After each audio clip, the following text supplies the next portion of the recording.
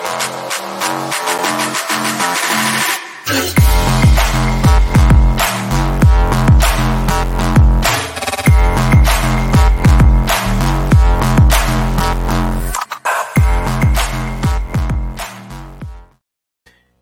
we're live. Welcome, everybody. This is the Reality Czars podcast, and we're your hosts tonight, Nate and Thomas, the Paranoid American. What up, what up, what up? We have Dave Petrella with us. Thank you, sir, for joining us. We had a conversation not that long ago. We were talking with General Lee from Subconscious Realms. And, dude, we were having a fucking awesome show, dude. We were talking all kinds of wild shit. And then half of the fucking show just didn't fucking get recorded, which was a major bummer. That's the second time that's happened when I've talked with General Lee. I don't know what it is. I don't trust Skype. I think it's bullshit. But anyways, love General Lee. Shout out to Subconscious Realms. Dave, thank you for joining us. I want to continue the conversation that we were having, so I'm stoked to have you here. And this is your first time on the show. Why don't you tell our audience a little bit about yourself and where they can find you? Well, thanks for having me, guys. I really appreciate it. I love doing different shows and, talking about whatever kind of topic. I'm an astrologer. I've studied biology since I was in fifth grade. I was reading high-level texts, and my elementary school teachers are like, I can't answer that question. I'm like, all right, well, I'm just going to go to I picked up the, detailed text, and I started reading it myself when I was like 10. So I followed biology, all the way through, and then I picked up the Eastern biology, which is kind of like the Eastern medicine principles out of Asia, basis in Ayurvedic medicine, principles of Ayurvedic medicine, how to move energy. You got prana, you got chakras, all that kind of thing. So I kind of, once I had enough of the Western style, I went to the Eastern style. And when you put both of them together, man, that's when you start to really get the picture. People are so polarized. They're like, oh yeah, I just do this. I'm like, how about we do both? And let's pull what we can use from both, why not? So I've got, of course, astrology. I've got the biology aspects, and all the world religions. I do a lot with ancient spirituality. We were just talking, Nate and Thomas, about ancient America. That's kind of my current project. I'm doing a lot with that, trying to put that story back together. And there's a lot of great people doing podcasts. You mentioned Old World Florida YouTube channel, which I've really appreciated what they've come out with. The archivist, Ben, as well. He's put out some great stuff.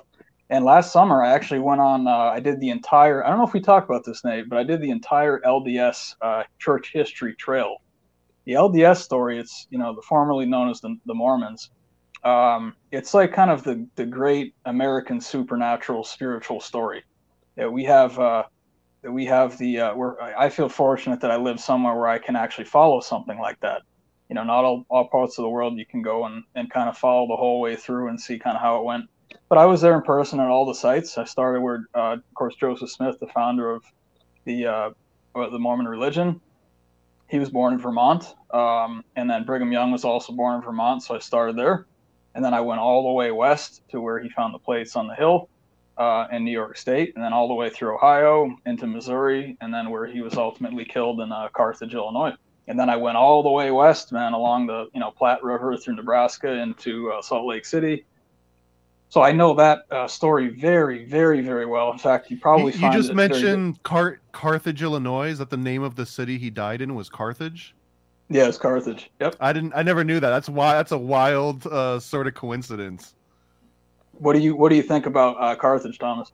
Well, because of Carthage was the last of the Phoenician and sort of like pagan super centers to fall, and Rome made it their entire goal of like existence of the Roman Empire was to make sure that Carthage would fall and that they could eradicate it off the face of the earth, because they had a competing belief system that was incompatible with the powers that be and how they wanted to rule their empire. And just like the Carthaginians and the Phoenician, which was essentially the Phoenicians, Carthage became like the new sort of center of the Phoenicians after like all of the dissolution of sort of the original places that they all came from. And it's just crazy because Carthage was like, that was the place where the cult of Tanit falled, and all of those old pagan gods was the last time they had like their true place in the sun.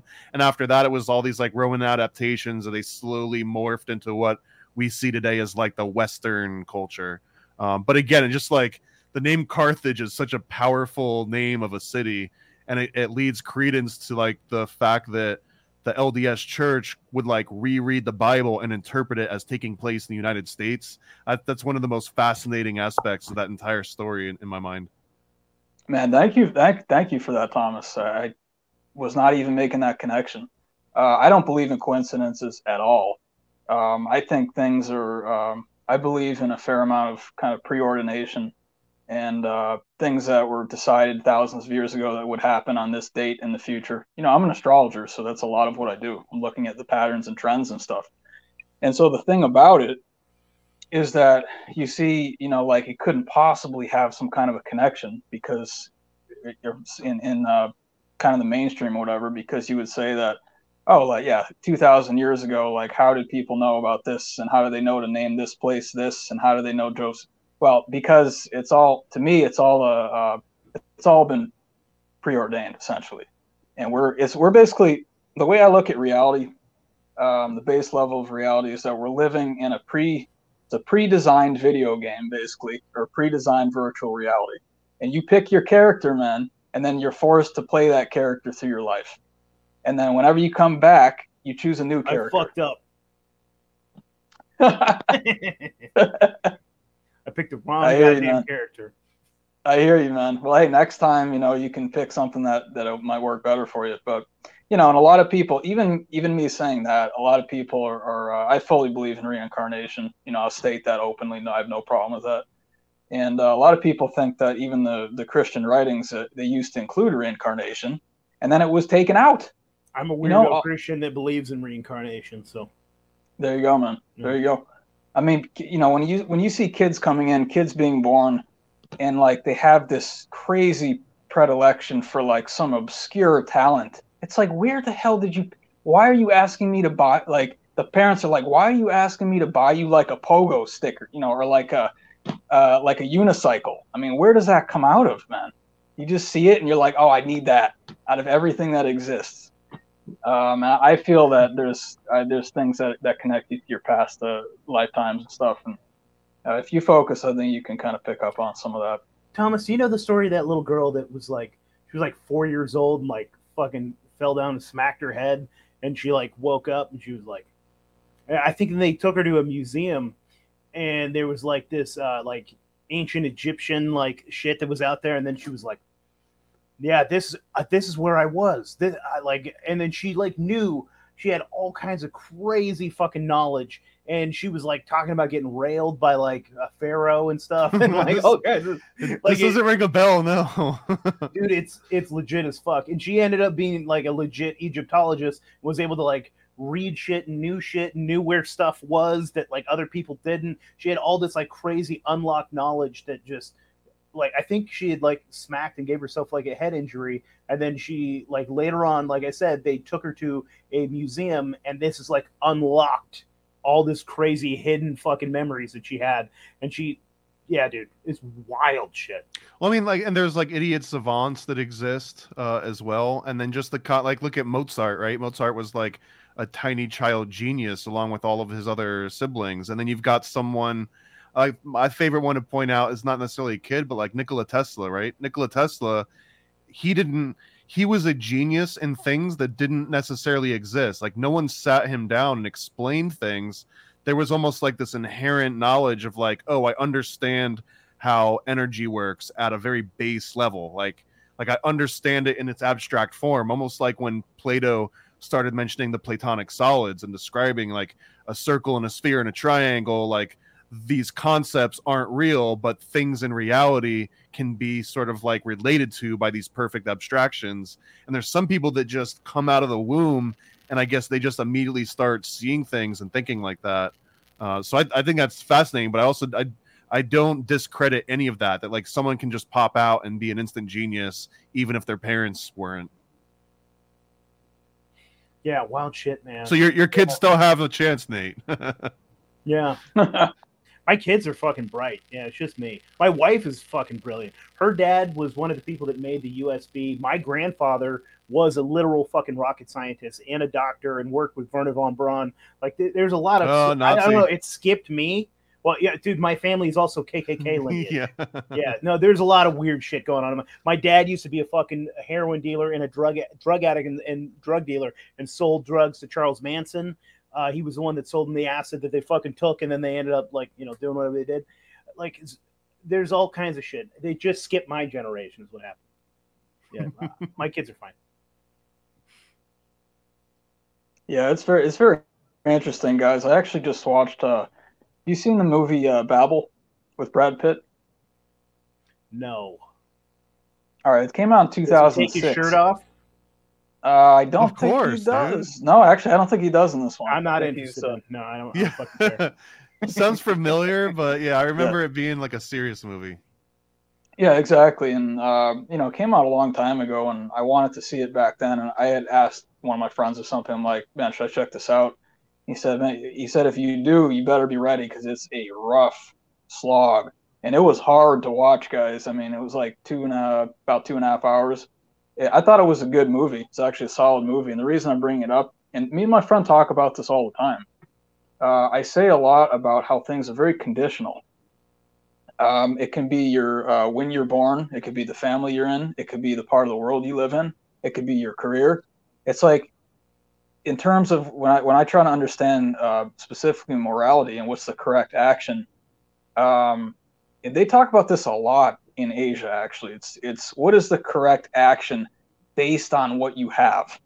You can't necessarily you can't control your conditions a lot of the time. But the reason I'm bringing this up is because there's actually, it goes through the whole movie. But one of the things that really makes you think is that, I don't really want to give it away, but I'll just give Spoiler it. Alert. Go ahead.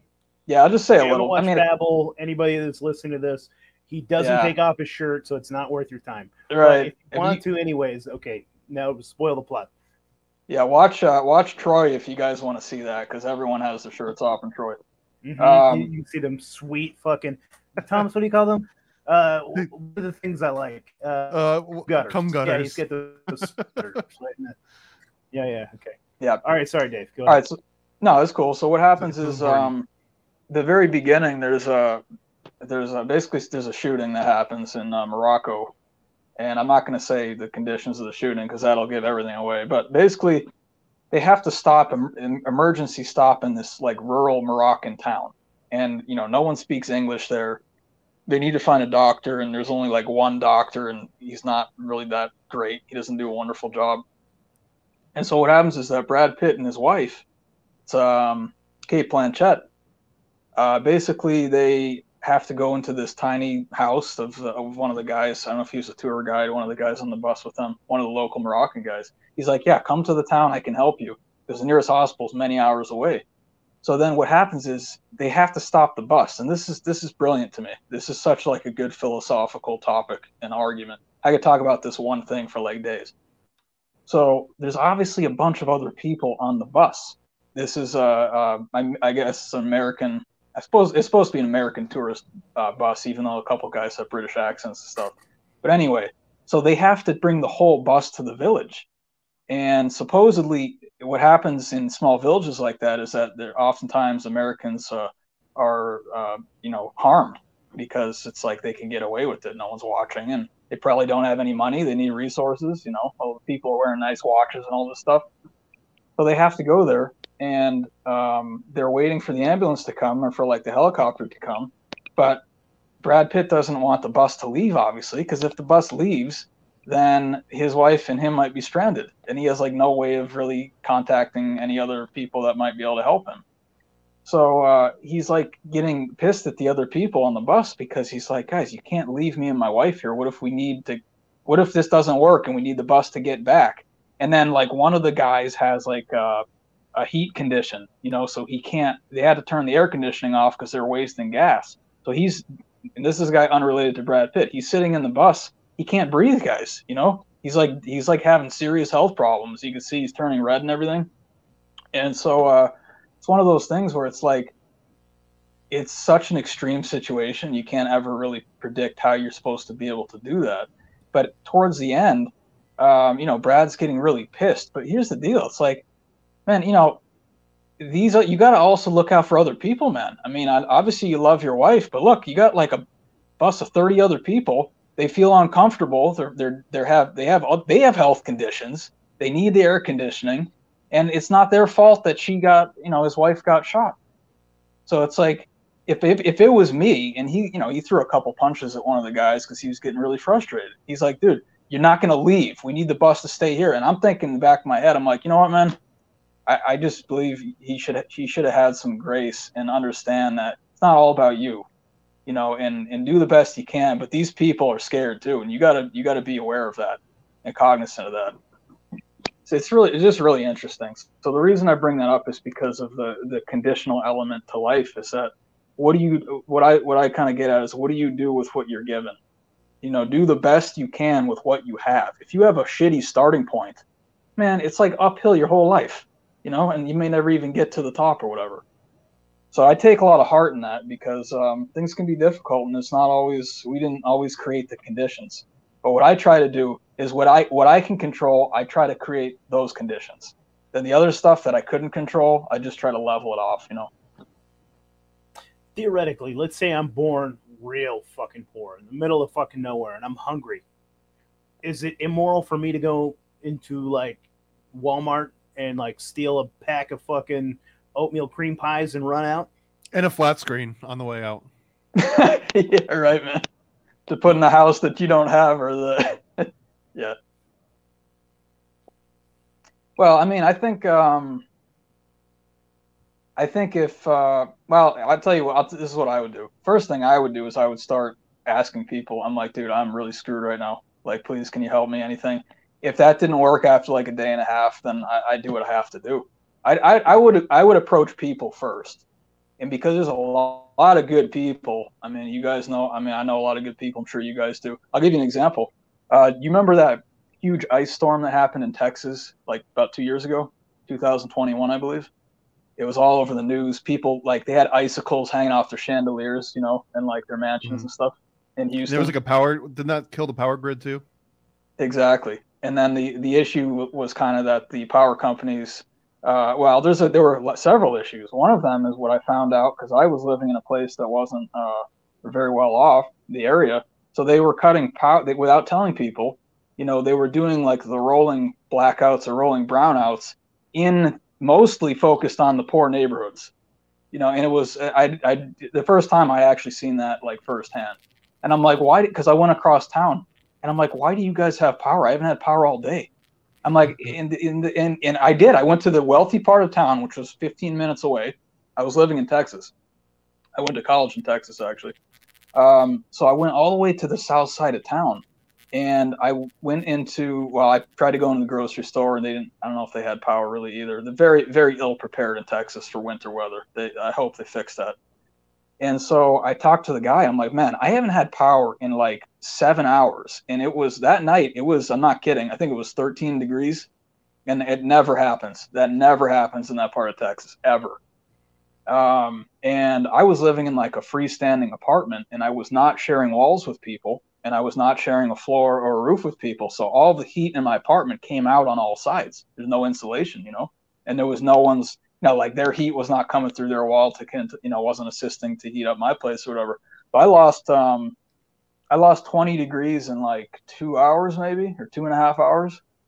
And in the meantime, I was like the only one in that situation. But I went to go talk to the guy way down there, and I'm like, dude, I first of all, I helped him get his car unstuck. Or is that me and him helped another guy get his car out of a snowbank because he couldn't get out of it. So we just like pushed it, and it came free. And then I literally, this is a really good example of this. One of the only times in my life I've had to do it like this. But I said to the guy that was helping me push the other guy's car out, I'm like, man, I'm really screwed right now, and I actually don't know what to do. I really don't know what to do, because I haven't had power, man. Like, I do have my car. I have heat in my car. But, like, I mean, can you help me out at all, dude? Because I know you guys have had power down here. And he's like, oh, yeah, man. He's like, just come back. You're okay. And I'm a nice guy. I'm not, like, a sketchy person, so he was cool with that. But, like, I, like, was able to make some food because I hadn't eaten anything warm. And like, I just sat in his warm house, and I have a lot of faith in people, man, the goodness of people, especially when it gets serious, That's good, man. That, like, I don't always, I meet nice people. There's a lot of good people. Maybe I'm talking out of my ass. No, there are some good folks. That's awesome. Yeah. I don't know. Whenever you have hurricanes here in Florida too, when the power does go out like that, like people's food will just go bad. Like everything that was in your freezers got maybe 2 days until it starts, becoming inedible. So you'll just see kind of like block parties spontaneously emerge where everyone's like, I've got like 8 racks of ribs and I'm gonna have to do something with it. So people just kind of come out, and then you really see, like you were saying, when times get really rough. That's usually when it counts the most, and people kind of like show that they're a little bit better. Like I'm very much a cynic, aka paranoid American.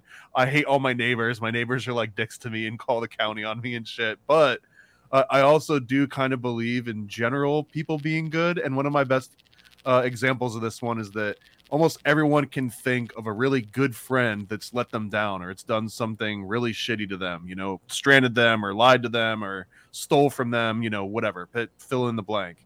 And I'm sure that everyone has also had a complete stranger do something incredibly nice for them. Like you ran out of gas and some random person comes up and gives you a ride. Or like in your example, someone lets you go back to like a stranger says, come back to my house, I'll make you food and maybe I won't rape you, or whatever that dialogue is. Maybe. But it's like, you got to put the maybe in front there. Yeah, but the example I'm making there, he was a married guy too. I mean, he was, So it would be on a threesome. Cool. That would have been even cooler. But I guess the point that I'm making is that does he have a dog? If you've had if you've had a lifelong best friend or good friend let you down, and a random stranger, come through for you, it's almost proof that just because you know someone well and just because they're a friend, that doesn't necessarily make them a good or a bad person. And it also means that just because someone's a stranger doesn't mean that they're automatically by default going to try and screw you over. You have just as much of a 50-50 chance of a random dude on the street helping you push your car than calling one of your good friends and being like, hey, meet me up and help me push this car, right? Like, so in general, I think people are just as good as you could consider your friends. Oh, totally, man. And part of it for me with this particular guy too is the fact that I saw him volunteer to help another guy push his car out. So I was like, this is a dude that I can support, And he was the guy that volunteered to help the other guy. He's the one that invited me back. Sometimes they're the ones with the bodies, bro. Yeah, you're right, man. Those stragglers. Well, you're right. It could be anything, dude. But I just I've had a pretty hard life, guys. So when I see some generosity, I got to usually go with it, and I just use your judgment. But I mean, man, I'm not gonna live in fear. This world is shitty enough. I try to embrace people. I just you wake up every day, you see the news headlines. It's like, man, if I can't feel some humanity, like at least once a day, I probably just give up. It's ridiculous. So if I see something good, man, I try to acknowledge it. I like it, man. I try. Yeah. I try to, have faith in humanity. I grew up pretty goddamn poor too. I was basically homeless as a kid. Definitely grew up welfare. Eating not American cheese. What do you call it? Government cheese. It was even better. All that good stuff. And I mean, the way that we would eat sometimes is somebody was a good Samaritan and would fucking hook us up. You know what I mean? That's also why I was a fat kid, because like anytime I had an opportunity to eat, I fucking ate. Also, dog shit, poor people food makes you fat. Yeah, dude. No, I absolutely. I try to have faith in humanity, and I like people for the most part. And if I grew up like with hobos, like because I was a cook, and all the hobos would be hanging out in the back of the restaurants, like, dude, doing nasty shit. Sometimes I'd catch them like taking a shit behind the dumpster. I'd be like, dude, you know that with a heart of gold, though. With a heart of gold. Yeah. Or like you'd catch them, dude. How many times I caught hookers and hobos having sex in the back of a restaurant, dude? They'd make eye contact with you too. There was this one lady, she was bobbing up and down. It's actually part of it. Reverse cowgirl like this. We're like, get out of here. And then the dude was like, I'm almost done. Where he's like, all right, well, we'll let you finish. Now get out of here. Like, I'm not going to ruin your orgasm, I guess. Where was that at, man? Was that Oregon? Eureka, California. Oh, okay. I know where that's an interesting town, man. I actually I remember my time there very well. Yeah, a lot of fucking. It's a dark place. There's a lot of darkness and weird shit going on. There's a lot of heroin. There's a lot of meth. What There's darkness? You mean like black magic or like government well, operations or what? if you listen to some people, absolutely. There's like huge amounts of like covens of like witches that do dark shit. Like the stories that well, dude, I also grew up Christian, so like everything was satanic, right? But like also like I would hear stories like this. Like I was probably 14. This was like one of my first jobs. I was doing construction, and my pastor was with me because he did construction too. Like guys in the church are the ones that got me the job, and he pointed across the street at this like crack hotel, dude, and he was telling me that like this had been run and like he had something to do with like getting these guys out. It had been owned and run by like a biker gang, like this little apartment building like slash like hotel, right? And he said that they were selling hookers out of this place and they were cooking meth there. And he said that they were hooking these broads out and getting them pregnant occasionally so that they could take the babies and sacrifice them and do rituals with them. And how do I how do I confirm that that was true? But I trust my pastor. I mean, he's dead now, but I trust Scott. Scott told me this and to my face, and maybe they were. I don't know. There was all kinds of like I knew for a fact though that there was like witch covens that hated Scott, and like I would hear about like there was like they would like try to curse him and shit. Like all kinds of. It was a weird place, dude. A weird place to grow up. Like the first time I smoked pot, I was like 8 years old. I went over to my buddy's house, and his mom's like taking a fucking bong rip, and she's like, "You want one?" You know, I was like, "Okay." Like that place, like I started growing weed when I was 13, 14, like that. Like, is that a requirement if you live in Eureka? Is you have to grow yeah. weed by the time you're 8? It's something like that, dude. Yeah, Humboldt County. It's an interesting place. It's dark and dingy. It's also beautiful. It's absolutely beautiful. We have the redwoods. We have the coast. We have like the best oysters. I think Humboldt Bay supplies 70% of the oysters on the west coast. It's delicious, dude. I love the fucking seafood there. There's a bunch of filthy Indians that like if you pay them money, they'll like sneak you some fucking salmon and shit. Like, yeah, it's great. Okay, so Nate, this is the one that starts with it. It's the EUREKA, right? Yes. EUREKA. Wairika is inland.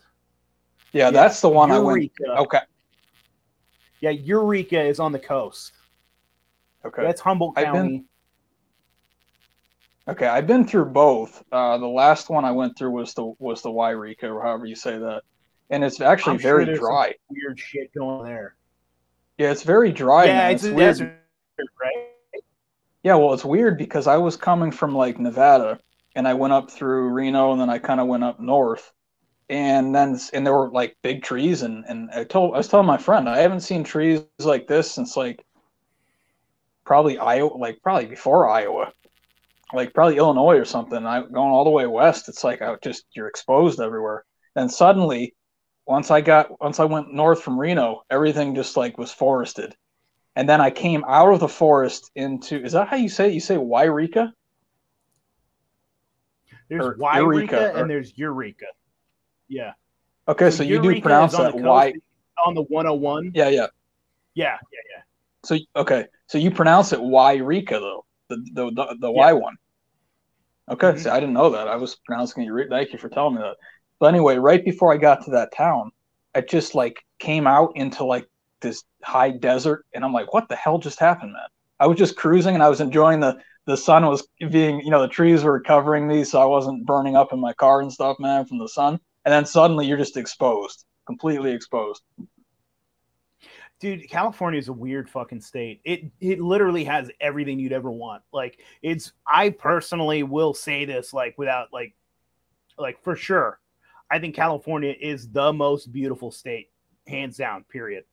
Like, it has everything you fucking want. Like, mountains, beautiful, like, forests, the fucking coast, the beaches. Like, it has everything. It's run like dog shit.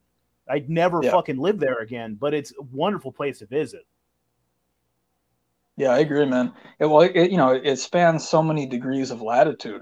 It's like all the way from Mexico, all the way like three-quarters of the way up the United States. And so you got all those different zones in there and everything, you know? The forests, dude, the forests up there in Northern California are like some of the most dense, beautiful forests on the planet, dude. And some of the biggest trees on the planet. Those sequoia giants, those fucking redwoods, dude. They take like 30 dudes to like arm in arm like this to go around them. And then you can't even see the fucking top, dude. They just go on. They're like go into the fucking clouds. They're just monster trees. Yeah, there's some. I stopped in Salem, Oregon. I know Oregon really well too, Nate. You know, I actually went to college in Portland as well. Salem is armpit. Well, at least parts of Salem. Yeah, oh, I agree. But right across from the Capitol is that college right there. And there's a few more than a few, probably like 5 or 6 very tall sequoia trees. And they were planted in a circle a long time ago. And now they're massive. And they have like little, maybe they weren't even planted there. Maybe they just cut the rest of the forest down and left those. I don't know how they did it, man. But anyway, I hadn't seen trees like that in a really long time. In a really, really long time. And I was standing there. I'm like, wow, it's really cool to be back here, you know, just smiling, standing under these like 300-foot tall trees or whatever they are, and just being appreciative. You know, it was the end of the summer, you know, it was still pretty nice. But yeah, there's a lot of towns in Oregon that are really rough, man. And people, I don't think would really expect that. Yeah, I didn't expect that going through some of them. And I don't know what the deal with that is, man. Why, you know, a lot of homeless. I'm not saying anything against homeless people, but a lot of homeless people. Mm-hmm. No, and they're violent too. Like if you're in like Southeast Portland, dude. Like my buddy, he lived in these nice ass apartments and he worked at a nice bar. But like in between there is like some of the grossest, gnarliest parts of Portland you can fucking imagine. And like on a weekly basis, a hobo would try to fucking stab him. Just trying to walk to your car. Like he'd have a fucking shard of glass and he'd like lunge at you, and he like that just is gross, dude. Yeah, it's just, man, it's really sad. And actually, it's a good segue too, because what I have endeavored to do and what I work on every day is to try to understand how we got to this point. Really, how on earth do we get to this point from like the great civilizations and everything? And the high knowledge and all of these wonderful sciences and arts and all this stuff. And now you got people like living in a dumpster. Like, how does that shit happen? Though, you know? that anything has changed. Like, I almost feel like humanity's humanity. I feel like there was probably, because like even if you hear about like old London and stuff like that, there was the fucking slums. Yeah, you know. Yeah, like even in Sumeria, someone had like a shard of pottery, and they were like, you know, trying to stab you on your. Yeah, exactly. Sure, there's probably always been that guy. Yeah. Yeah. No, that's a good point, guys. I guess that's another one of those conditional things, which is where did you happen to, you know, what time period were you born in? What kind of family? I'm a dirty evolutionist, but I do believe that humans started as just like a rapey, horrible, murderous animal. And it was only through very careful, long amounts of time that like this concept of enlightenment came, and people were trained, like, find a partner and don't just like kill and rape and steal and pillage. Let's actually try to form these societies. And then all of that is so fragile. Just look at the concept of lost technology, whether you believe in it or not. There's plenty of examples all throughout history where very important concepts, from math to architecture to anything, has just been lost and then like rediscovered 1,000 years later. And it's those things that even when they rediscover it on TikTok right now, they have no idea about like math, like anything. They're just. But even like modern architecture, a lot of that is based on rediscoveries that someone found in like the medieval ages. They like translated some old work that was from like ancient Roman times, and without like these like very specific discoveries, we wouldn't have a lot of the concepts that we've got. And I feel that that's just an example of how fragile human civilization really is. And just like, not that society is a good thing, but the fact that like we have developed language and standards and ways that we can communicate with each other, and these agreed upon sort of standard society, all of that can go away so freaking easily. Like a bomb drops or like an EMP goes off and nobody has access to computers at all ever again. Just imagine, no one can ever even use so much as a calculator and everyone's left to their own devices. I really do think that we'd probably, it's almost like Real World, right? Like when people stop being polite, start getting real. Like now all of a sudden it only takes you 2 days of not having food in your stomach, and now, you know, all of that decorum that you've, you know, shown your neighbors and everyone in your community, like that goes out the window and you're breaking into their freezer and you're stealing their food. Well, that's such good points, Thomas, and I thought about that a lot. That we're one event away from complete chaos, you know, and it doesn't have to even be a massive one. And then the question for me is well, then what have we actually really learned? Maybe it's just that it's gotten easier to be more decent because of all the conveniences. But you're right. I think when things hit the fan, like that's when the true colors come out. And then it really goes, for me, it goes into, I go all the way back to the creation of the earth. I want to know, what was that about? You know, what was the initiative? Why was it done the way it was? And I will say, we can go into astrology a little if you guys want. If you don't want to, that's fine. But the thing about astrology is that it gives you a window into the initial construction, how the energy grid was assembled, essentially, what the mathematical pattern was behind everything. And so when you look at that people discovered mathematical equations or this or that by staring at the stars, or do you think that the stars have something to do with like what came first? Like, were we noticing patterns in the sky and that's the way that we built things? Or well, I want to know, is the earth round or flat? Or what's your impression on that? Because that determines what sort of formulas and mathematics you even agree with. Yeah, that's a good one, man. I've actually done I've done a couple shows on flat earth. And I'll answer your question directly, because the thing that pisses me off the most about people, someone asks you a question, just answer the freaking question, man. You know, like, especially these politicians. It's like, all right, look, this is what I believe. If you want to hate me, fine, but I'm going to tell you where I stand on it. You know, I actually respect someone more if they can say that way. I'm like, okay, well, thanks for letting me know, man. Now I don't have to wonder where you're at with that. But the thing is well, Santos Bonacci, you guys know Santos Bonacci, I'm sure, right? Mm-hmm. Mm-hmm. All right, so back in 2015, when I think he got really going a couple of years before that, but I found his channel because I was looking for information about Eastern concepts of biology. I was looking for information about the spinal cord fluid.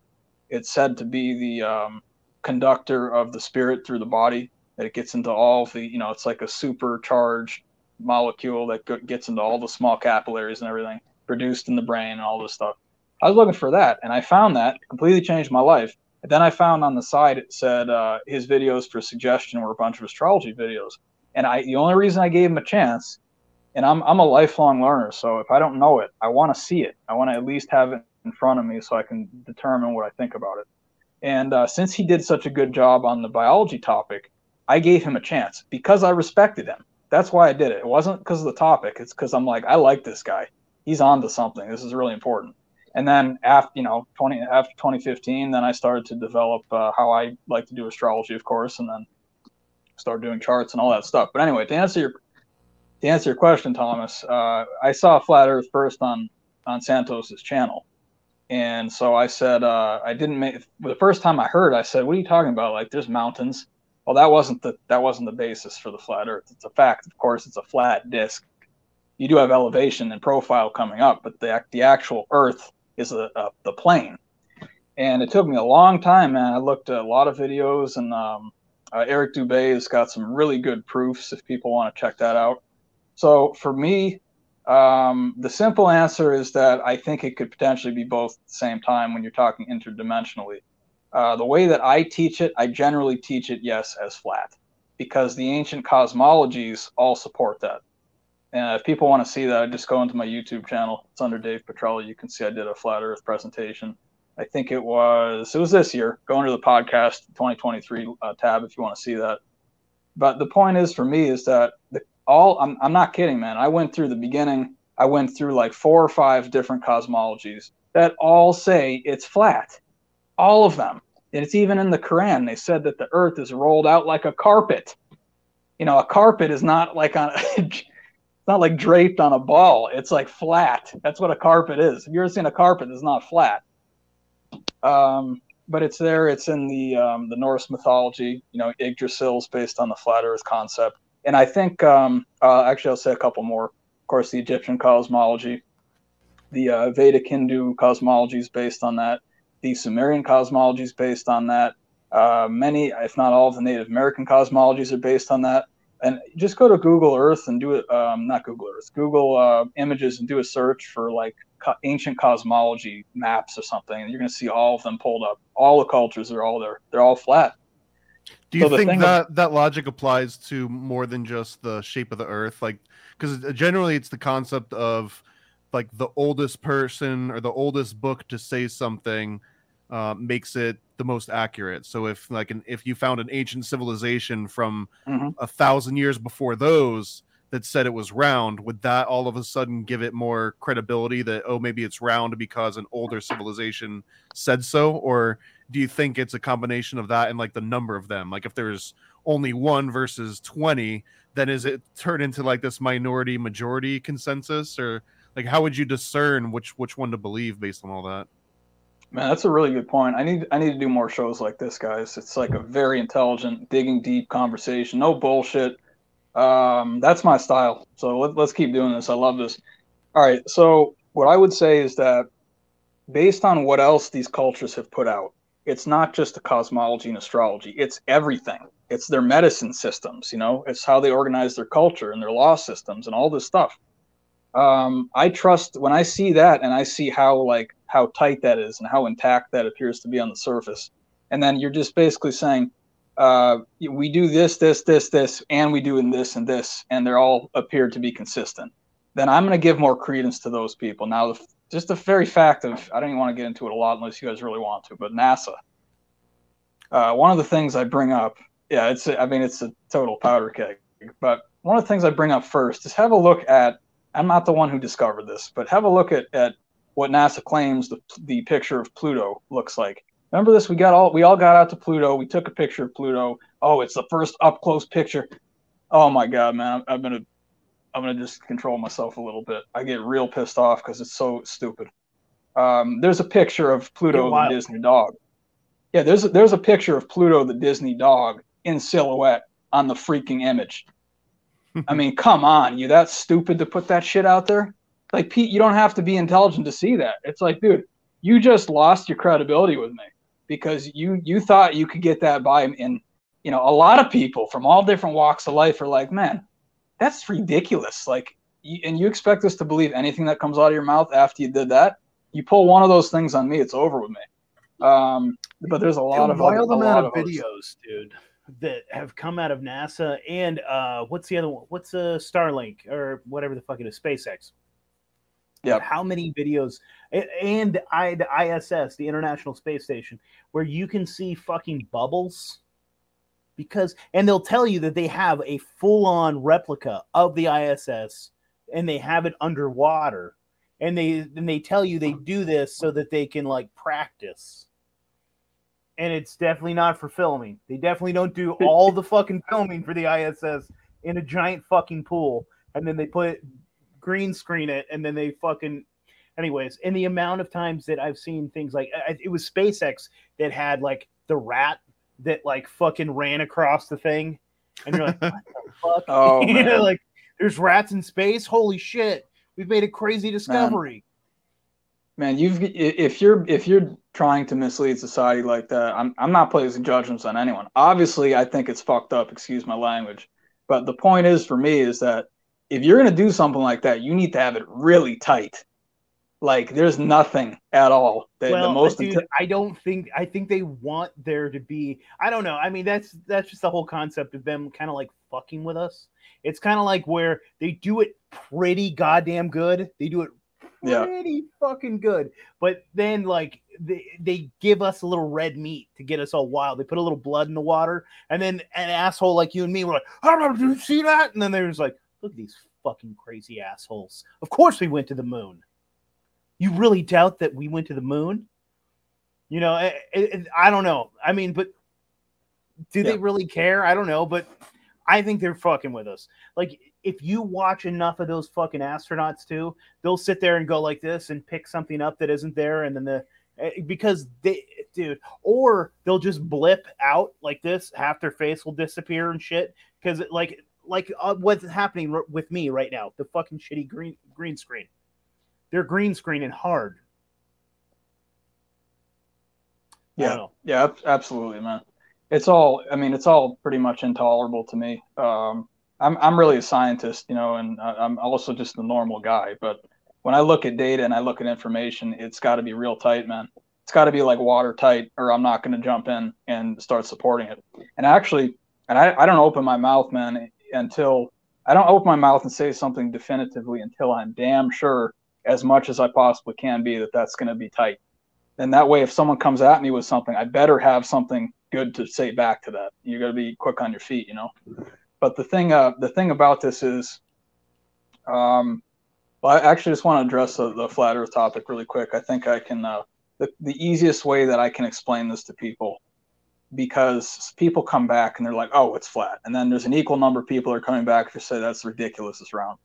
Well, the suggestion that I've made, there's two fairly easy things that I can add to this. And if you guys want to see the rest, anyone, please go to my channel. You can see the flat Earth presentation I did. The first one is the fisheye lens. I'm sure you guys are aware of that. The fact that if you take a picture through a lens that's concave or convex or whatever, it's going to distort the image, and it's going to make it rounded. You know, and that's one of the easy ones. The other one is the fact that this is probably my favorite one. This is the one I always go to. Is that you guys know at Christmas time, if you got one of those snow globes, well, the snow globe, the bottom of the snow globe is flat. It's like one of those diorama things they forced us to make in middle school or elementary school or whatever. With all these little figurines and make mini trees and all that. It's on a flat plate. That's the bottom of the snow globe. And then there's obviously a dome over the top of the snow globe. Now, when you look down through the top of that dome, it distorts the bottom of that, and it kind of does little weird things. You're not sure if it's sitting on the ground or if it's floating in midair. It does weird things with the light. So what I've suggested to really put this for me in a place that's easiest to understand, if people have 10 seconds, this is always what I say, is that this round air, the idea that it's round is coming from the idea of the domes. The dome or the sphere model of cosmology, which is very similar to like Dante's Inferno, if you guys know that diagram, where you got the spheres above the flat Earth plane, and they're concentric inside of each other, and they stack on like Russian nesting dolls, basically. That's the kind of the ancient model. So what I've said is that the entire system in the flat Earth model, the Earth is at the center. Now the word Earth has the same letters as the word heart. And we all know the heart is at the center of the body. Powers the whole body. So it's even that word, earth, is telling you center. It's at the center. And so you have the way I teach it, 10 dimensions above, and they're concentric spheres. They all nest inside of each other. It's like an onion, basically. And then 10 spheres that also go below the flat Earth plane. And what that makes, it makes a globe. But it's not the Earth that's the globe. It's the whole system that's the globe. So the spheres enclosing the plane in the center, it's like a plane transecting a 3D sphere. But the Earth is not the sphere part. It's the flat part. And then the domes above it, that's what makes the sphere. And since there's an equal number of domes above as below, that makes your perfect sphere. And then when you're looking, if you go up high enough, I don't even think we can, because we're not supposed to be able to get out of here, I don't think, easily out of this system. But if you were looking through one of those spheres, if you actually were doing that, I believe you would see, even if you don't have a fisheye lens, if you could get up high enough, which I don't think we can, because I think it's all a farce, basically, this whole space thing, then I believe you would see it would look like the Earth is like a globe or a sphere. Because you're looking through the dome, which is a sphere. But when you look down at the flat Earth part, it makes it look like a sphere because it's refracting or reflecting the light. That makes sense, guys. That's interesting, man. Can we visit these other layers? I don't think we can in this form. I would say if you're in a light body or like an etheric body, you definitely can, or like a shaman, I believe they could. We do have the story of Enoch, though, and if you guys are aware of that one, it's a very important story. And of course, it was not included in the Bible because why not? Because it's telling you truth. That's a simple reason. It is included in the Bible if you are an Orthodox Christian, and in the Eastern philosophy or the Syriac philosophy or in the Syriac church. So like the Ethiopian, exactly. Yes, Orthodox believes in, and it is part canon of the Orthodox Church. Exactly. I was just going to bring that up too, Nate.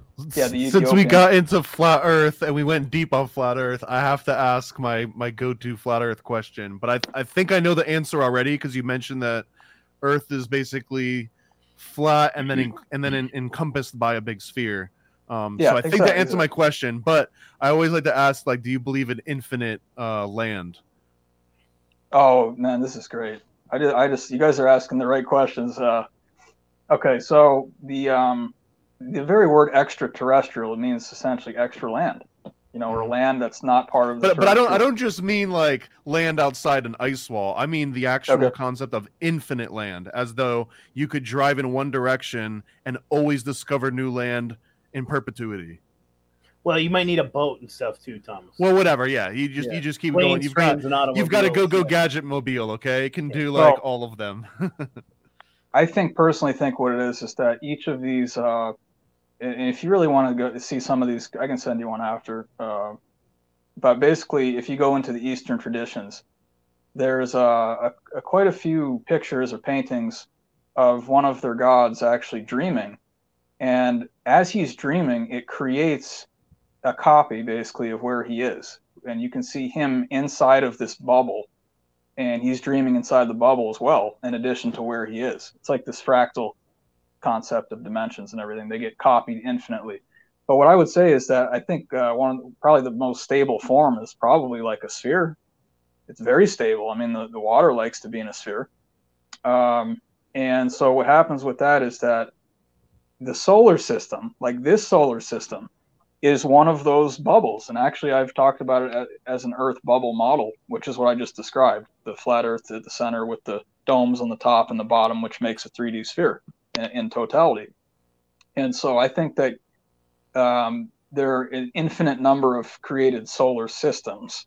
Now, it is interesting, though, Thomas, because recently I saw something that was suggesting that directly outside of, it would be similar to like why is this occurring to me, man? Like one of those ball pits at McDonald's, or Chuck E. Cheese or something like that. Those plastic balls that you just jump into that thing. And it could be like that in some instances where like one of those balls, that's the Earth system, which includes I'm not the only one that shit in a ball pit, right? I have not. Was that an accident? As an adult, Oh my goodness! This was like a couple months ago. This isn't even like a child story. Okay, yeah, maybe too much tacos or something, man, or too much hamburger.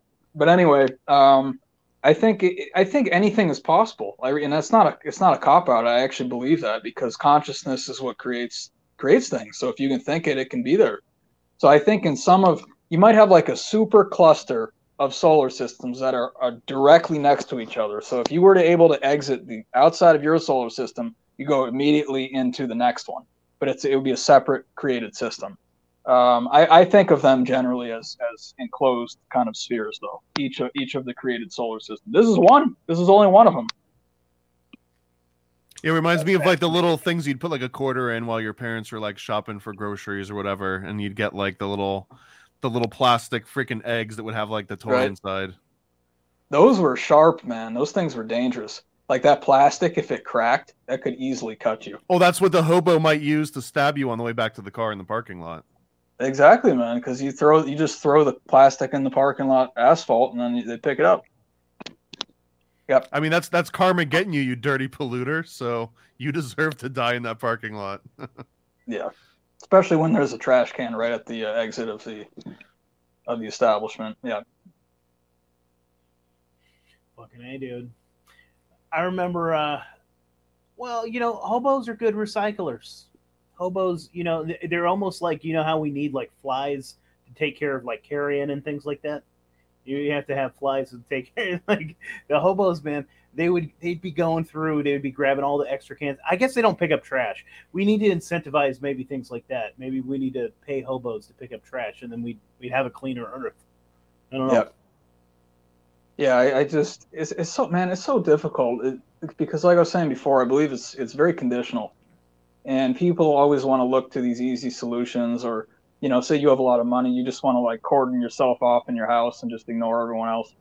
I'm not that person at all, man. Even if I had billions of dollars, I'd be looking for solutions to help humanity, because I just believe we're doing an awfully poor job The in terms problem of though is that like the billionaires now are doing that, and I want them to just shut the fuck up. Yeah, Like, you want them to stop. like Bill Gates is like, I'm trying to save humanity here.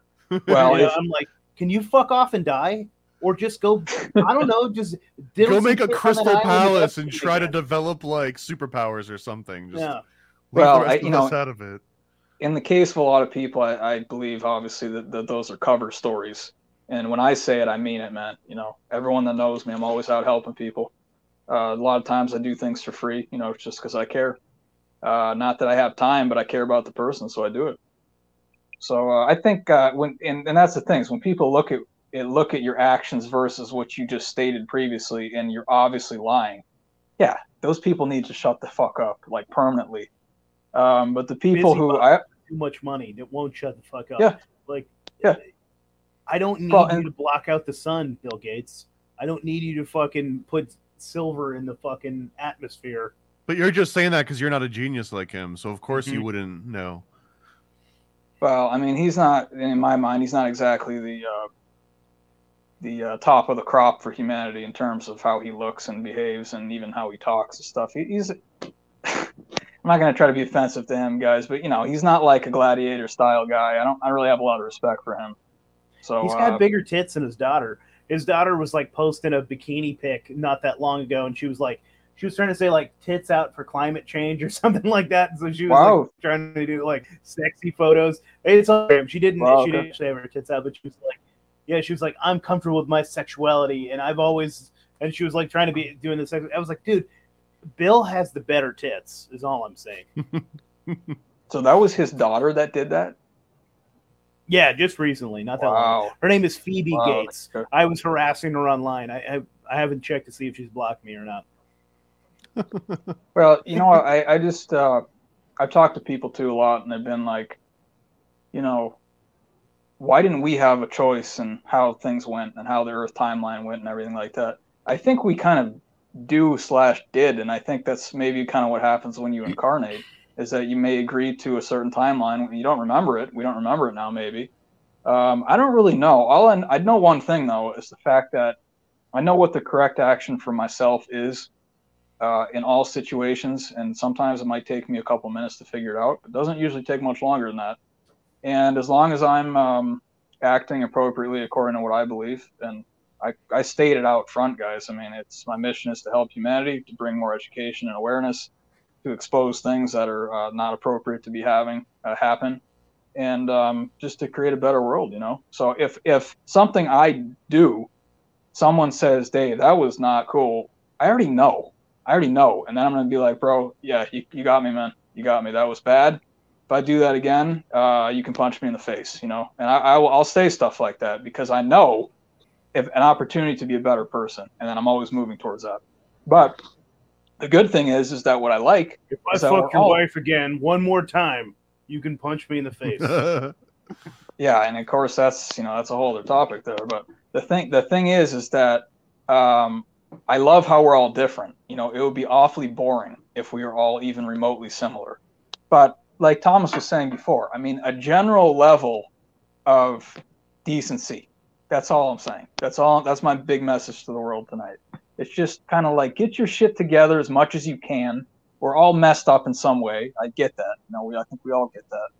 But like, just do your best, man. And if you have an opportunity to help someone, especially help someone that's a good person, do it. That's my big message,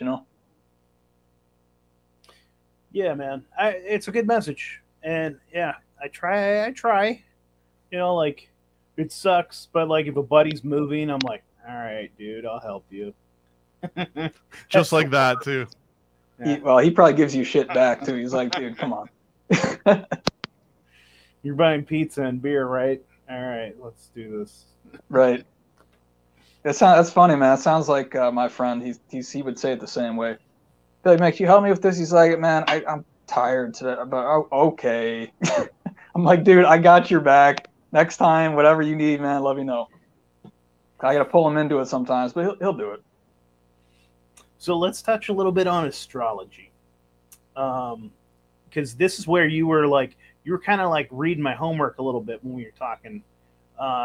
Because for me, astrology is hard for me to like. It doesn't come naturally to me, and I kind of am. Yeah. I'm very skeptical about things until like same thing with gematria. Same with a lot of little different things. I question those sort of things. Why is astrology important, and why do I need to pay attention to it, or why should I, and why should everyone pay attention to it? And you were telling me it's not like I open up the newspaper and somebody says like, "You're just such a that sort of thing." Where you read your horoscope, that's different, Yeah. right? Yeah, that's a sensationalized version in order to get people to pay attention to you. And Dave, how many times have you gotten laid through astrology? Probably I tried once, I think, but that's probably about it. Really, all the girls love this shit. I was thinking, yeah, well, run some game. No, it's just the types of people I look for usually, man. You know, I'm real old school. I'm really old school, even with dating and everything like that. So, okay, I can appreciate that. Oh yeah. But in any case, Dick through the sheet, old school, or what? What is that? Was she? Dick through the sheet, old school, like LDS style. No, I would not say that. not that far, man. But that's funny because I hadn't thought about that concept in a while. But anyway, here's the thing about the secret handshake through that's why it's easy to remember. Oh, okay, right. Now here's the thing about it is that of the people who say that they're astrologers, you know, I've watched some of the channels and I'm like, dude, you suck.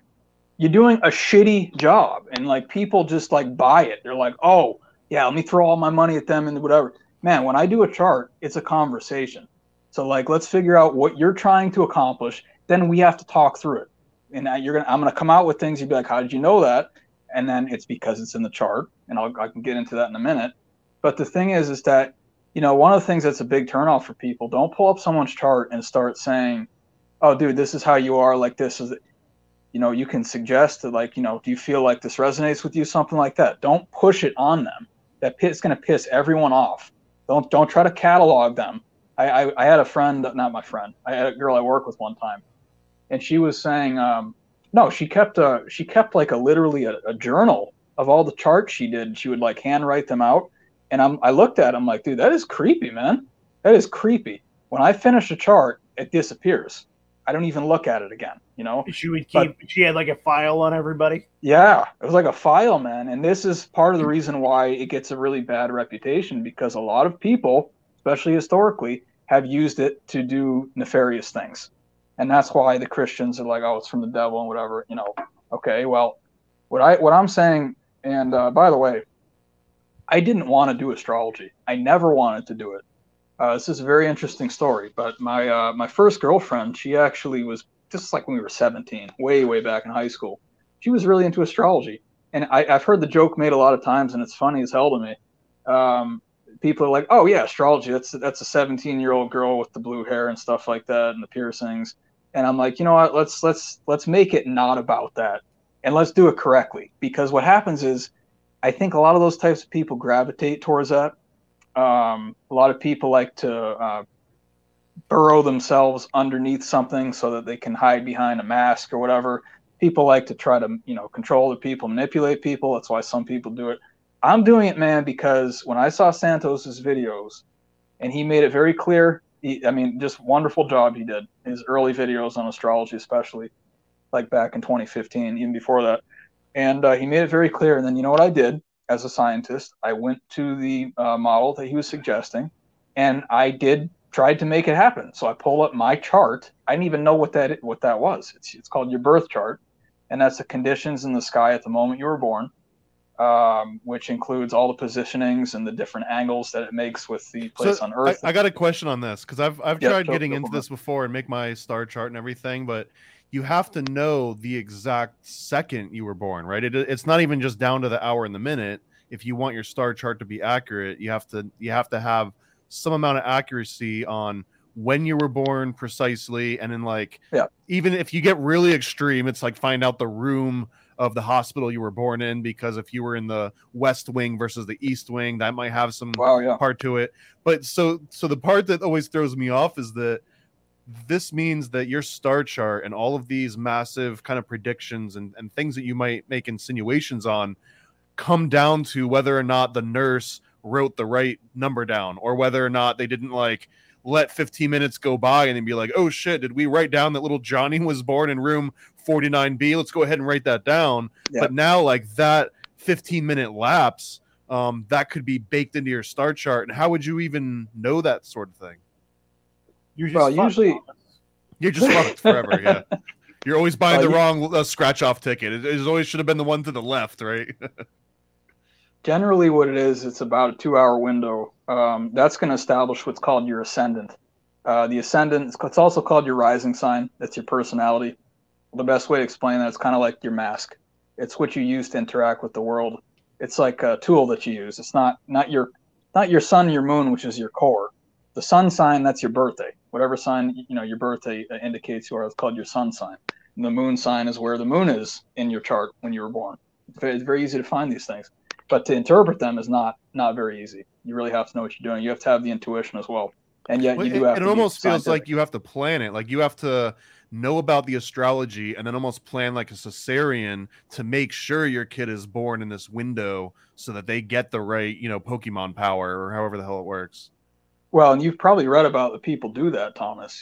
Someone like the royalty I've heard and stuff like this. And we were talking about that the other night. That was one of the reasons why cesarean sections were a fucking thing, is because they wanted their child to be born on a specific date and maybe at a very specific time in a specific location. They could just yank that fucker out. And even in practical terms, though, imagine that if you knew that some big business magnate had a certain birthday and you could just breed children that all had their birthday and get them to work up the ranks. Oh, isn't that a coincidence? We both have the same. You get this instant rapport. Yeah. So I'm sure people try to do that in a way more esoteric astrological way, but that's more of a practical boots on grounds version of why you might want to do something like that.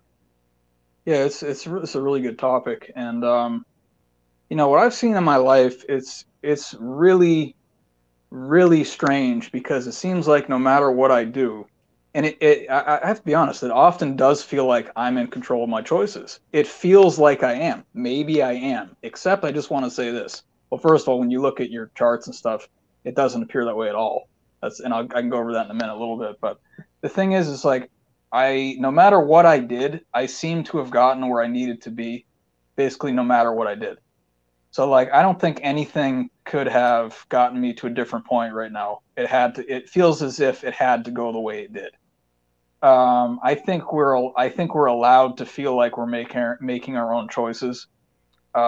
Maybe we are in some instances, but I believe cosmology kind of puts a cap on that a little bit, and that's a very deep topic to get into. But I'll put it this way: the amount of free energy. Speaking of Tesla, Thomas. The amount of free energy you have moving through your body is going to indicate how much free will you actually have. So you think, a lot of times we think we're acting free will. Well, I mean, first of all, you're acting within the construct or the format of your chart. That's number one. So if you see, and that's not really freedom. I can't decide not to be my sign. It's maybe limited freedom. We could call it that potentially. But having said that, one of the things I mentioned to Nate before, when you asked me when you were talking with General, is the fact that when I look back, and this is I learned astrology in 2015. When I look back much before that, I realized that around every time the same, and this is I remember this because these were events in my life before I learned astrology. So when I look back and I compare that to my chart, and I see that every year around this, like within 3 days on either side of this time, I always have something very similar happen to me. And I have friends that talk about that all the time too. They're like, on this date, within these couple days, I always get like a nosebleed in here, and it's like a bad one. It's like, oh, how does that happen? Well, those are the points. My Coke dealer comes to town. Yeah, that's right, man. But one of the big ones, one of the easiest examples for me is it's called your square. The square is whatever's 90 degrees from whichever part of your chart you're looking at. Usually you look at something 90 degrees, which is roughly 90 days from your sun sign, which is your birthday. So anyone can do this. I encourage everyone to look at this. Actually, it'd be fun. If you guys get nothing else out of the show, not you guys necessarily, but any of the listeners, check this one out because this is worth looking at. It's an easy experiment to do. Find the date that's 90 days after your birthday and find the date that's 90 days before your birthday. And that's called your square. And then find someone that you know that's born right around that date and tell me how that interaction feels every time you talk with them. It's going to be tough, man. It's always going to be a tough interaction. You feel like you're grading on each other. It's like a T-bone car crash, man. It's a 90 degree angle, perpendicular car crash. So that's how your energy interacts with each other. So find that person, and you'll see. And look around every time, every day, every time that the year goes around through that spot on your chart. Different for everyone because we all have different birthdays. It's going to be really rocky, really rocky. So really encourage people to buckle up. However, you also get some of your very best downloads during that time. So when I'm getting the shit rocked out of me, it happens every time, 2 times every year. Then I'm also getting good information. So you get a little bit of both. I'm curious on that. If you were to take that Caesarean logic and say, you were delivered prematurely by a month, by 30 days, does that now shift that window? So does something actually change with you personally? So now you're going to get along better with someone born 90 days prior to that Caesarean section versus like the natural delivery date? But it changes a lot. I'm curious about that too, because I'm just curious because does it have something to do with, I guess it would have to affect it too, like the time of conception too, right? But let's say I jacked you out 2 weeks early, that's going to change everything? Even though I'm supposed to have been born. Does the date that I was supposed to be born also affect things too? Or does that just get thrown out the window because I got jacked out? Well, but in a fatalist point of view, you were always going to get jacked out on that day, or you were going to be delivered through like whatever happened. My whether it was mom is a Sagittarius, and so she was always going to get me yanked out. Exactly. Yeah, I think so. At least, and that's I don't want to put words in your mouth, Dave, but it sounds like that's what you're describing. Yeah, that's kind of what I was going to get at, is the fact that unfortunately, I believe most things are predetermined in this dimension. That's an important clarification point that I need to make, is that you'd be shocked at how things. It's like a computer. It's a biological computer. That's what astrology does to your body. Make sure things happen at certain times. Now, in the real world, which is this is the VR. We get to go to a different. Sorry, what happens if we get to go to one of these different like systems, and we're not like, are we a free agent then? Do we get our fucking freedom because we weren't born under the constraints of like certain? I think you turn to like a dirty immigrant. You're like an interdimensional immigrant at that point, no? If you're saying if you get outside the system, right, Nate? Yeah. Yeah, and that's I think that's get my freedom from the system. So, yeah, if you get your freedom from the system, man, you can be at anything you want to at any point. Change your shape, change your form, change your age, change where you come into different timelines. You can just jump around the solar system, around the universe. But the thing is that this is fully what I believe. People may have some different opinions about this, but everything you do, everything you think, all of your intentions they're all recorded in the ether, or the Akashic record. So you can't hide things from the universe. It knows what you do. Some really fucked up things. Are you done? No Okay. browser delete. I can't. I've got an Well- abstract one that I'm just curious on your interpretation of this, Dave. So, like, do you believe in the macro and microcosms that, like, you can always scale up and scale down, and there's like different levels of consciousness and life at those different scales? Yeah, 100%, Thomas, and that's actually how I teach cosmology.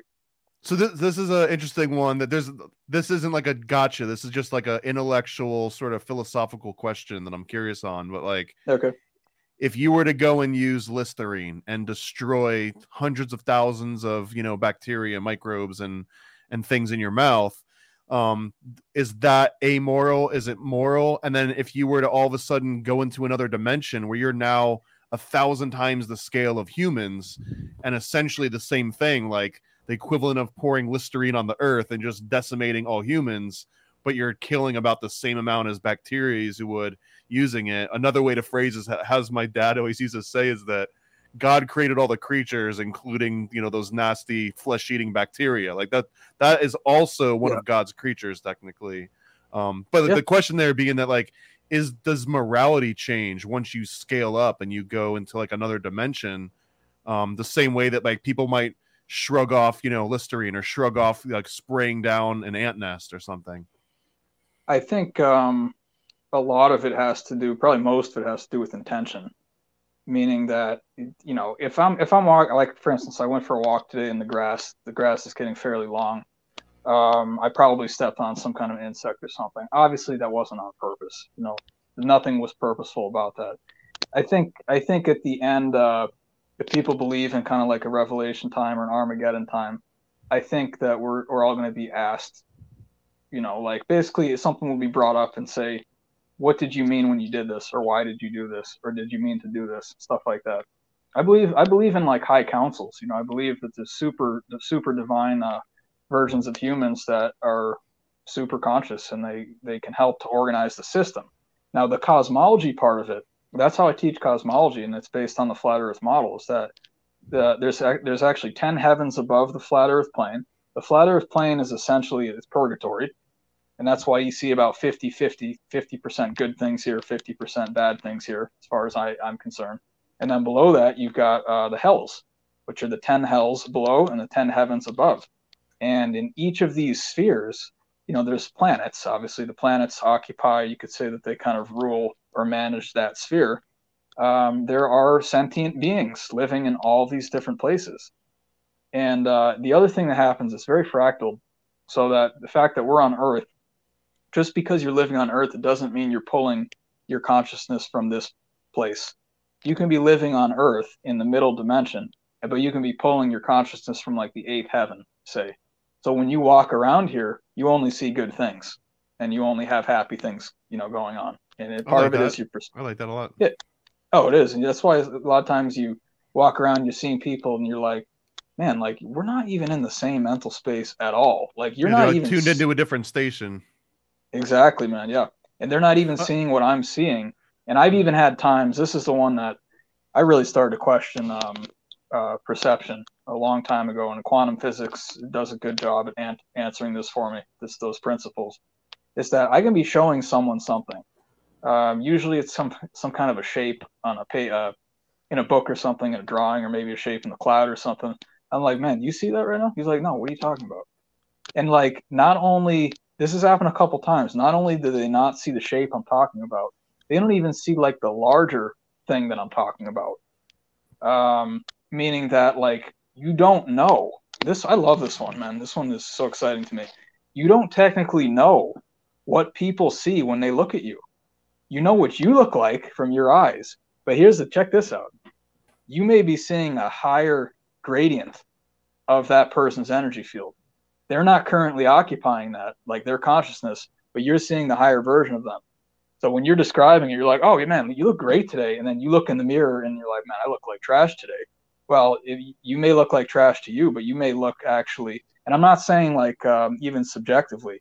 It's like, no, you objectively look like a divine figure through my eyes, but through your own eyes, you're seeing a lower version of your energy scale. And that's actually the human body. It's set up the same way as the stars above and the stars below. Is that you actually have the planets are represented as your chakras, the 7 primary chakras, going up, starting with the moon, going all the way up to Saturn, also called Chronos, Chronos, the crown right here, crown of the head. And then what happens is that the stars interact with your physical body through the checkpoints, which are the chakras. You got 12 cranial nerves at the base of the brain. That's where the 12 zodiac signs come in. They also come in all through your body structure. And so it's a supercomputer. We're essentially super biological supercomputers. That's what the human body is. And each of those levels can be checked, and they can be altered. They can be turned up, turned down. And I just think that, like, I just realized a while back, I'm like, I don't know what other people are seeing. I actually have no idea anymore. I believe we're all born.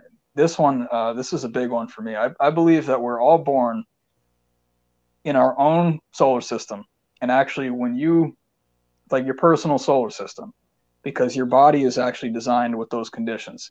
But when you're born, it's stamped. Whatever was up there at that moment gets stamped, and all your physical structures, all of your energy structures in your mind and all that stuff, the larger energy fields in your body, it all gets imprinted on that.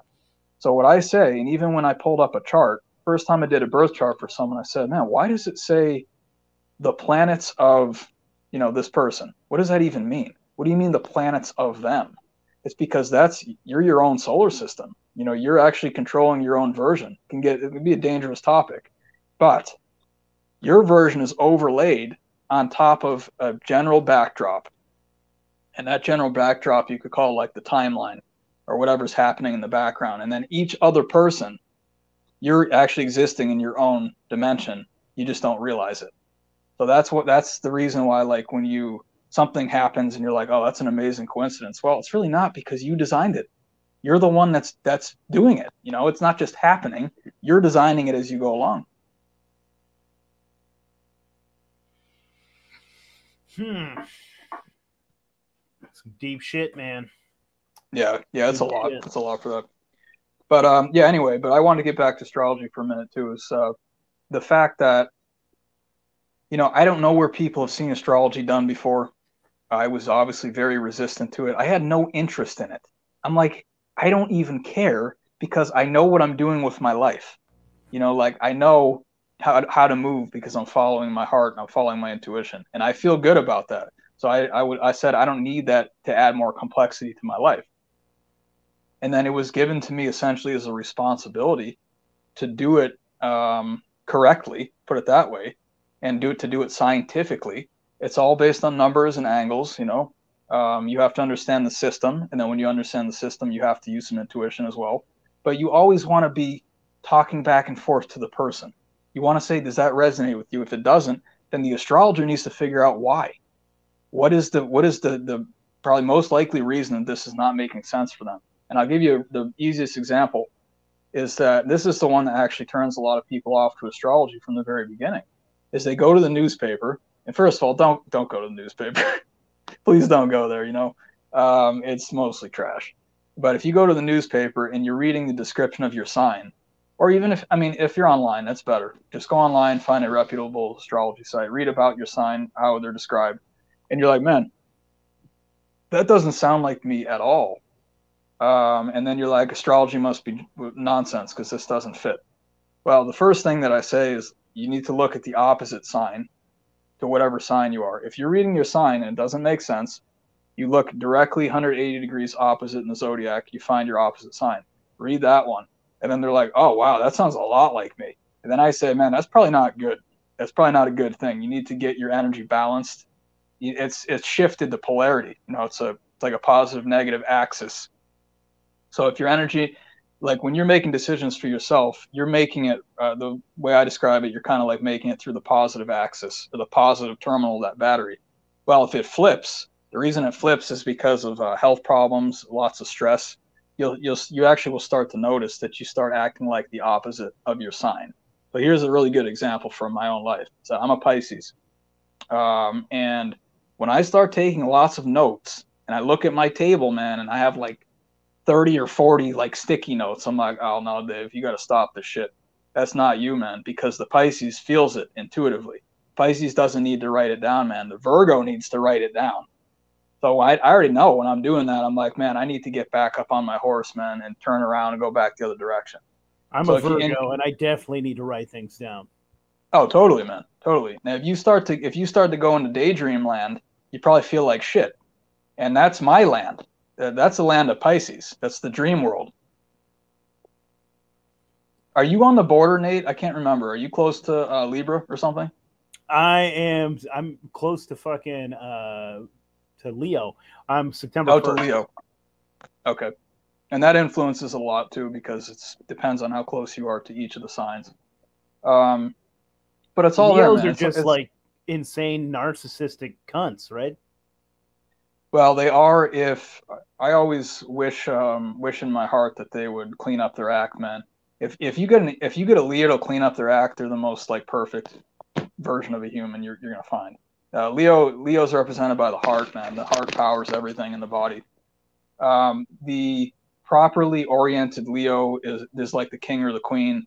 Noble, treats everyone fairly, tries to be respectful, has a lot of dignity and integrity and all that stuff, very loyal. And then the other version is the one you're talking about, which is really, according to me, it's not where someone really ideally wants to be. If they're being honest with themselves to be a better person, that's the one that will walk away, turn their shoulder on you, say something like derisive to you or like, offensive, like a lot of fire, flaring everyone everywhere, always have to be the center of attention. That's one version of Leo, but that's not like the elevated version of the Leo. Thomas, what are you? I'm a Gemini, I guess.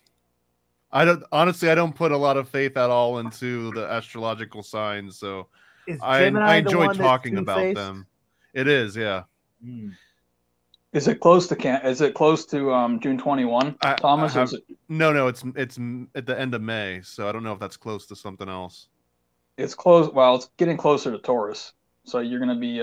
If you want to look at it quickly again, just based on what I'm suggesting, is that if you're between two signs, it's called a cusp sign, and what that means is that you're actually 50-50.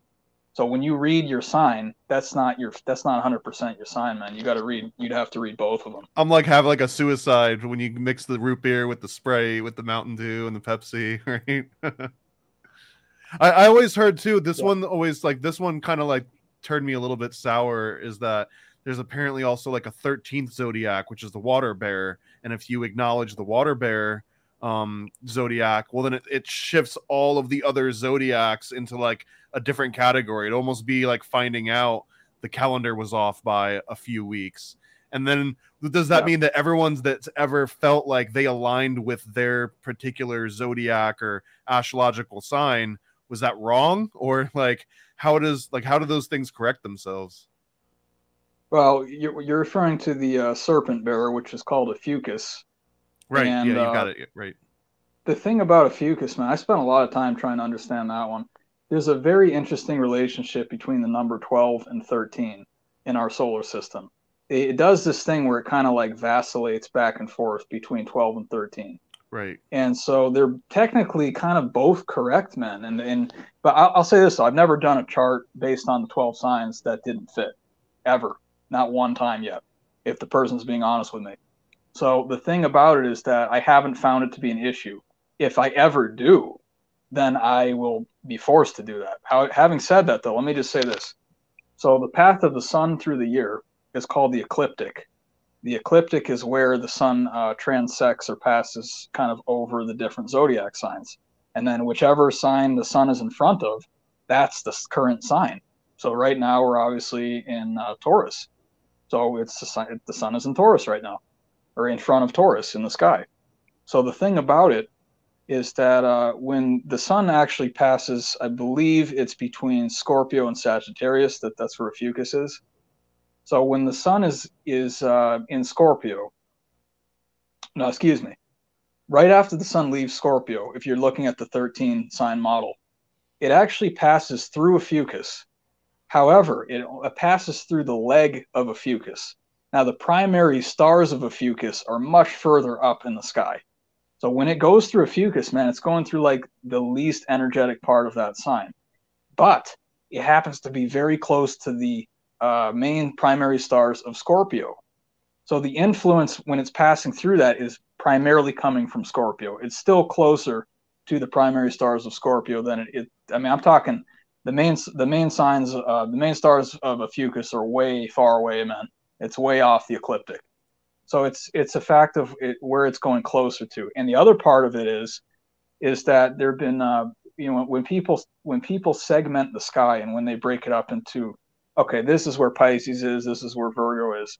It's not arbitrary, but it can be done in different ways, meaning that depending on how the person drew that constellation in the sky, it may pass through Ophiuchus and it may not. So there's a lot of flex room with that, man. But I've never had that be a problem, and not once. And the other thing about Ophiuchus, it's not like when I've read the description of what that's supposed to be, it's not very clear. It's not a clear energy, like the clear difference between Scorpio and Sagittarius. It's a very clear difference. It's like this kind of like gray area, if you will. So it's a really good question, man, though. I guess when it comes down to astrology for me, let's say you're 100% correct. And let's say that you can read my tea leaves down to the fucking, whatever it is. Yeah. And I don't have free will like I think I do. Why do I need to know? Well, exactly, man. And that's actually it's a sign of maturity too for an astrologer, because every time I've talked about it, Nate, I always say, I'm like, if you guys want to talk about it, great. If you don't, fine. A lot of astrologers would be like, no, we have to talk about it. It controls everything. I'm like, all right, but you got to let them decide for themselves what they want. If it wasn't forcibly put in my hands, I never would have done it. I didn't want it, man. I did not want it. And even to this day, I don't look at it every day, man. Because I know this is my overarching message with astrology. The most important thing is to know what your life mission is. You have to know what you're doing, what you're trying to tell me that. Well, no, you don't need it for that. Is actually what I'm suggesting. Is that if you're in your heart, man, and you're in meditation or you're in a prayerful state, you can figure out what you need to do. But what I have suggested, but it doesn't matter because I'm going to do it anyways, or I'm not going to do it anyways. Yeah, that's kind of true, man. But it's tough. It's really tough, guys, because like Thomas was saying, it's at the end of the day, it's almost like when you came into your character on this earth, you already like decided what was going to happen to you. So whether you're aware of that or not, it doesn't make a difference. You're going to end up where you're supposed to be. And you know what? That's what I believe. And it's going to be for your best. The universe is not trying to crush you. It's trying to give you opportunities to develop and to make things, better for you, to understand why you're in the situation you are and stuff. But I do want to say this, is that if you're not looking at it from my perspective and, the expertise I have in the field, I believe you're missing a lot of the puzzle. If you're trying to figure out how the earth has been designed, let me put it that way, and you're not looking at astrology, I guess I just say good luck to people. You don't need it. No, you don't need it, but it's going to help you to make, I would say, more informed decisions. It can really help you with your career. It can help you understanding why you're nice or why you're an asshole sometimes.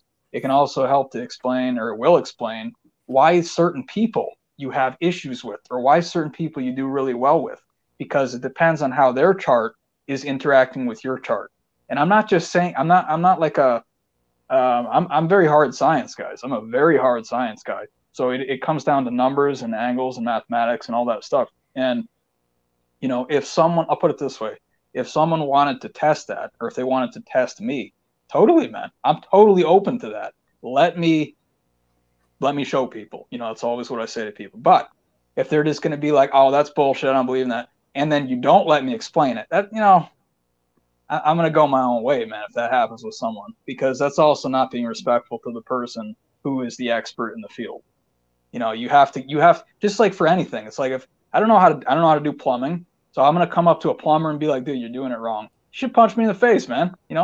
I don't know anything about his field. I can't talk about that because I don't know it. So I think, helping people to find maybe good relationship matches, it's a very good application for that. understanding your driving force in your life. It's called the ascendant node or the north node, if you guys have heard that before. That's very important. It'll always help you to move towards the way to act for you to feel more fulfilled. And and here's the thing: is obviously people don't just take my word for it. Like, look at it, like do an experiment and see if that feels right to you. If it doesn't feel right to you, then there's really one of two things. Either I was wrong, which it doesn't happen a lot because there's always a pivot point. If someone says it's, and I'm not making stuff up, I'm not trying to fill in blanks and things, but I've never done a chart where it was like totally, that was totally wrong ever. And the only time I've done something and someone was like, oh yeah, I don't like that, then I see behind their eyes they just don't like what I said. I'm just being honest with what my experience has been with. You told them they like big juicy cock, and they were like, no, I don't like that. That's well, because they don't want to admit that, or if they, or you know what, man, they don't have to admit that to me either. But they would be a happier person if they followed their ascendancy. Yes. And if they just got on their knees and just swallowed that fucking cock, they would be a much happier person. So I get what you're saying. Yeah. Yeah. It's just, I'm just trying to, at least from my perspective, man, the way I do it, I'm just trying to help people, but it has to be a conversation. And if people don't want it or they don't like it, I have no problem with that, man. I like listening to a CD or watching a movie or doing whatever. I don't need to have that. Some astrologers, they like need it for in order for them to feel like they have like self-worth or something, or like it's like they make everything they do about that. It's not in that way at all for me, man. I've been spending most of the time with has been ancient America, of course, and then also the principles of Eastern medicine, which really involve a lot of fasting, working with oils, working with moving your energy through the body. So I just I kind of wish people were just a little bit more chill about things, man. Things are not for everyone. Like, people got to understand that. I deal with that a lot with like people who are evangelizing towards me. I don't give a shit, to be honest. I can handle it. But if I'm being honest, it's pretty offensive to say to someone who has read most of the spiritual text of the world, pray about what I said. It's like, dude, you know what? First of all, I'm going to do what I want.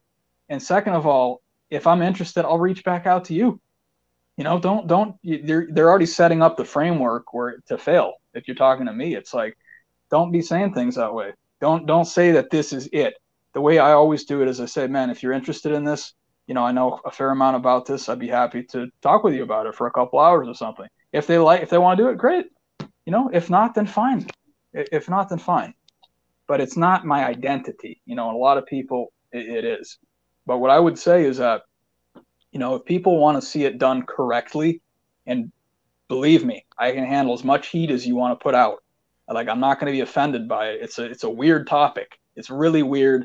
I don't necessarily love it, okay, but I'm good at it, and I do it scientifically. And that's the way that we need to be approaching these things. It's as a discipline. If you want to have it explained, come to me, and I'll explain it. I'll explain it correctly to you guys, And if there's a question, then call me out. Try to get me off the track, I challenge you, man. I challenge anyone to do that. I never would have started it if I didn't have good responses or adequate responses, put it that way. That's some interesting shit, Dave. This is some fucking fascinating stuff. Dave, if somebody wants to get their tea leaves read, how do they get a hold of you? What's the best way to do this? Do you have a website? Do you have an email address? How do people get a hold of Dave Petrella? Yeah, what I would say, I'd probably use Facebook the most. Probably Facebook Messenger. Send me a message. It's Dave Petrella, P like Peter, ETRELLA, double LLA. Instagram is Dave Petrella 12, the number 12 at the end of that. And then pretty much all of my content is on my YouTube channel. It's all the same name, guys. It's under Dave Petrella, so it's very easy to find. If you did want to send me an email, I have my email on my YouTube About section if you want to check that out. And I have a lot of services. I obviously do full Western astrology. It's also called tropical astrology, and it's what we were getting into tonight. Birth charts, relationship matching, business applications, career guidance, all kinds of stuff based on astrology. And then I do a lot with principles of Eastern medicine. So if people are trying to heal themselves in natural ways without all the ridiculous stuff, focus is on fasting. That's how I teach it. And it cleans out your body. You kind of force metabolize all the junk, and then it will flush it out for you if you're doing it correctly. I do a lot with that if you want some guidance on that. And also just really general spiritual guidance. If someone, I've read most of the spiritual texts of the world. If someone really wants to be, go to a synagogue, great, man. I'm not trying to tell someone to do something. But if you're like, hey, I heard about Hinduism, tell me about that one, or tell me about why that might be helpful for me. Or tell me about the chakras. It's all the spiritual topics, all the symbolism. I work with a lot of Native American tribes as well. So I'm trying to draw everything together into one understandable system for people. So any of those things are all listed on my YouTube channel too, under the About section. If you guys are interested, please let me know. I'll be happy to help you. We can do like video calls or audio calls, whatever people are comfortable with. I started a Patreon page. I really appreciate any support. People can give that to me. I'm kind of like a one-man educational platform right now. I do it my way. I'm not going to be bought and paid for by any kind of institution or anything like that. And I believe that's the way of the future. We gotta support small groups and individuals who are doing things in really positive and accurate ways. I've tried to get on TV a few times. I've tried to get opportunities from that. They don't want to listen to what I'm saying, man. Because they're run by the media. It's all Hollywood. You guys know about that stuff. So my Patreon page, I appreciate any support. I need the support to keep doing my shows. So thank you guys if you can help me. And then I've also got my PayPal link for donations and also for payment processing. I really appreciate it though, guys. Thank you. Yeah, absolutely, brother. Yeah, thanks for your time. Thomas, you want to throw some again? Yeah, so if you like all of these more esoteric topics, I don't get super deep into astrology specifically, but all of like the Platonic solids and the concept of hollow earth and flat earth, I got a series called Secret Mystery School, and you can find that at paranoidamerican.com and also on Amazon. And it's about kind of diving deeper into these topics with a lot of dick jokes, of course, because that's what we're all about. And I also just want to throw out too another podcast that I do called Occult Book Club, and you can go to occultbookclub.com and it'll just bring you to the YouTube playlist where me and Juan Ayala from the One-on-One podcast read a bunch of old arcane texts. There's a lot of Manly Palmer Hall in there. There's lots of Rosicrucianism, and they definitely get deep into astrology and chakras and the concept of the body being a solar system. So if you like all those topics, definitely check out Occult Book Club too. So thank you guys. Hell yeah. Shout out to Juan. And thank you, Dave. This was a fun time. Very enlightening. Lots of stuff to look into. And maybe I need to suck dick or something. I don't know. Yeah, we'll look into that. Well, if you need to, you just will. Like it's almost like a fatalist. I don't have a choice. Right? Yeah, it'll just I'm gonna like fall, and then somebody's just a cock will pop. At one point, if you ever do find yourself at the gate, and they're like, it says here, you sucked a big juicy cock. Why did you do that? And you'd be like, no, dude. Why did you make me do that? Yeah, well, throw that reverse Uno out. It's funny how things just kind of end up happening, and I find to be appreciative to the universe for helping you to guide you to where you need to be. If that's where you need to be, Nate, I don't know that, man. I'm just saying. But you brought it up a few times now, so it sounds like maybe that is where you need to be. Yeah, dude. Nate the throat goat. I don't know. We'll figure that out. Yeah. So anyway, but that's great. I'll check out that other show too, Thomas. I've seen a few of the shows Juan has done with Narco Longo, obviously, and I'm interested in all those topics too. So I'll see what you guys got going on. Yeah, I recommend Voyage to Cartesius if you want like a really wild one. That's probably the most wild. Okay, and that's on his YouTube channel, is it? Yeah, occultbookclub.com. It'll bring you right to it. Okay, sounds good. Yep, and I'd like to do it again sometimes, guys. It just was it was wonderful. I really appreciate the time, and you guys are fun. You're fun as hell. I mean, that's the most fun I've had on a podcast, and I can be just really casual, and it keeps it light, which is good because some of the stuff is heavy. So I thank you guys. Absolutely, brother. All right, thanks again. Cheers. See you guys.